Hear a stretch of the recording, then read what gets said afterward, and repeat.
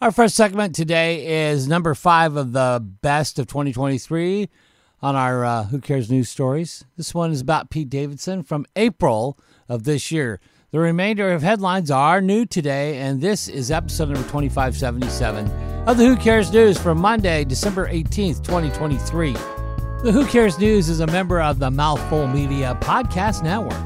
It's not fake news. It's not breaking news. In fact, it's news you couldn't care less about. It's the Who Cares News with your hosts, Van Camp and Morgan. Pete Davidson has addressed rumors about his alleged BDE. Yes. He says his manhood, it's just a very normal size. Okay.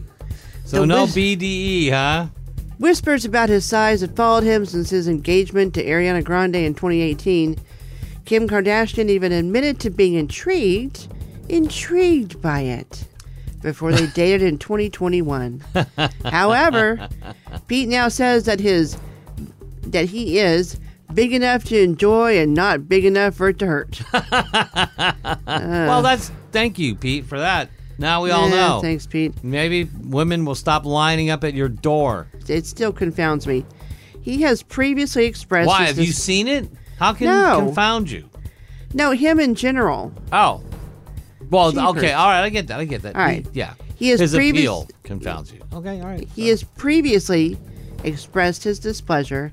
It confounds me. It confuses me. What is it? The draw of Pete? Well, anyway, tatted up, and of course he's got the sunken eyes, and no.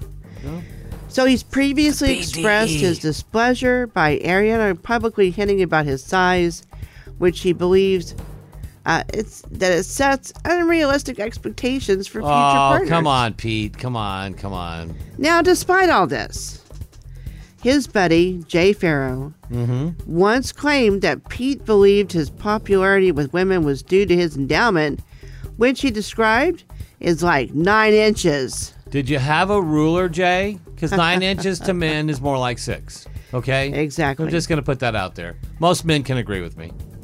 So Kim had also felt a little zing during their kiss on SNL, which she attributed to BDE. She not only felt the zing, but later on she got the shwing. There you go. Yeah. There you go. That was good. You're welcome. Hey, here. You're welcome. Knuckles. Yeah. Knuckles. Oh, okay. Knuckles. I good. gotcha. Yeah, we don't do the high five anymore. Okay. Ow. There we go. Pete is now dating co-star Chase Suey Wonders. Yeah. Chase Suey Wonders. Yeah. And says that he doesn't understand the fuss about his love life, as he's only dated 12 people in 10 years.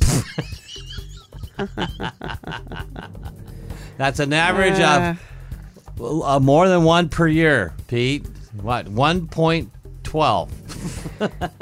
Well, we know that he's been in a couple of, him and Ariana Grande was. Oh, it was like a year and a half, and he fell hard from that because they were engaged in the whole bit. That was something she dumped him. She hurt him. She hurt Petey. Did Tay-Tay Swift, or I guess Tay-Tay, I would call her Tay-Tay. Tay-Tay. Did she say the F-bomb when Travis Kelce got hit in yesterday's Kansas City New England game? Did she? I didn't see it, but then I was like watching on my phone, so I really didn't notice. And they flipped to her in a minute in the box. She seemed like, oh no. And that was it. I didn't see anything where it looked like she was like cursing. I couldn't read her lips. Sometimes you can read the lips of football players and coaches, and they don't. The NFL doesn't want you to read their lips, right? They don't. It's like, oop, there's 5,000. Oop, there's 5,000. Yeah. I doubt they're going to find Taylor Swift for saying the F-bomb. Probably not. No. So anyway, but it was on national TV. Well, I got it. And she's such a role model. So Taylor and her dad were both spotted in a luxury box at the game in Foxborough. She was sitting in a gray, or she was wearing a gray, and I'm sure she was sitting and wearing. Well, she's probably standing at times and cheering. And that is a valid point, too. Valid point. multitasking in her gray sweatshirt. Drinking, too. She was drinking, too. She was, and she did say that she didn't drink like 3 to 6 months or something before a concert. Yeah. She's on vacay.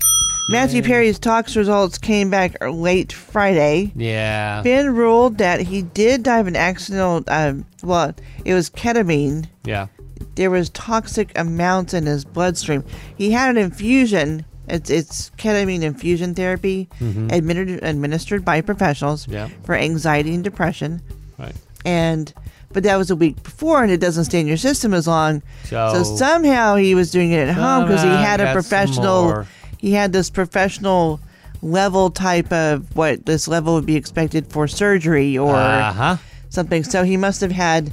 And what was Michael Jackson's doctor's name? Oh, Dr. Murray.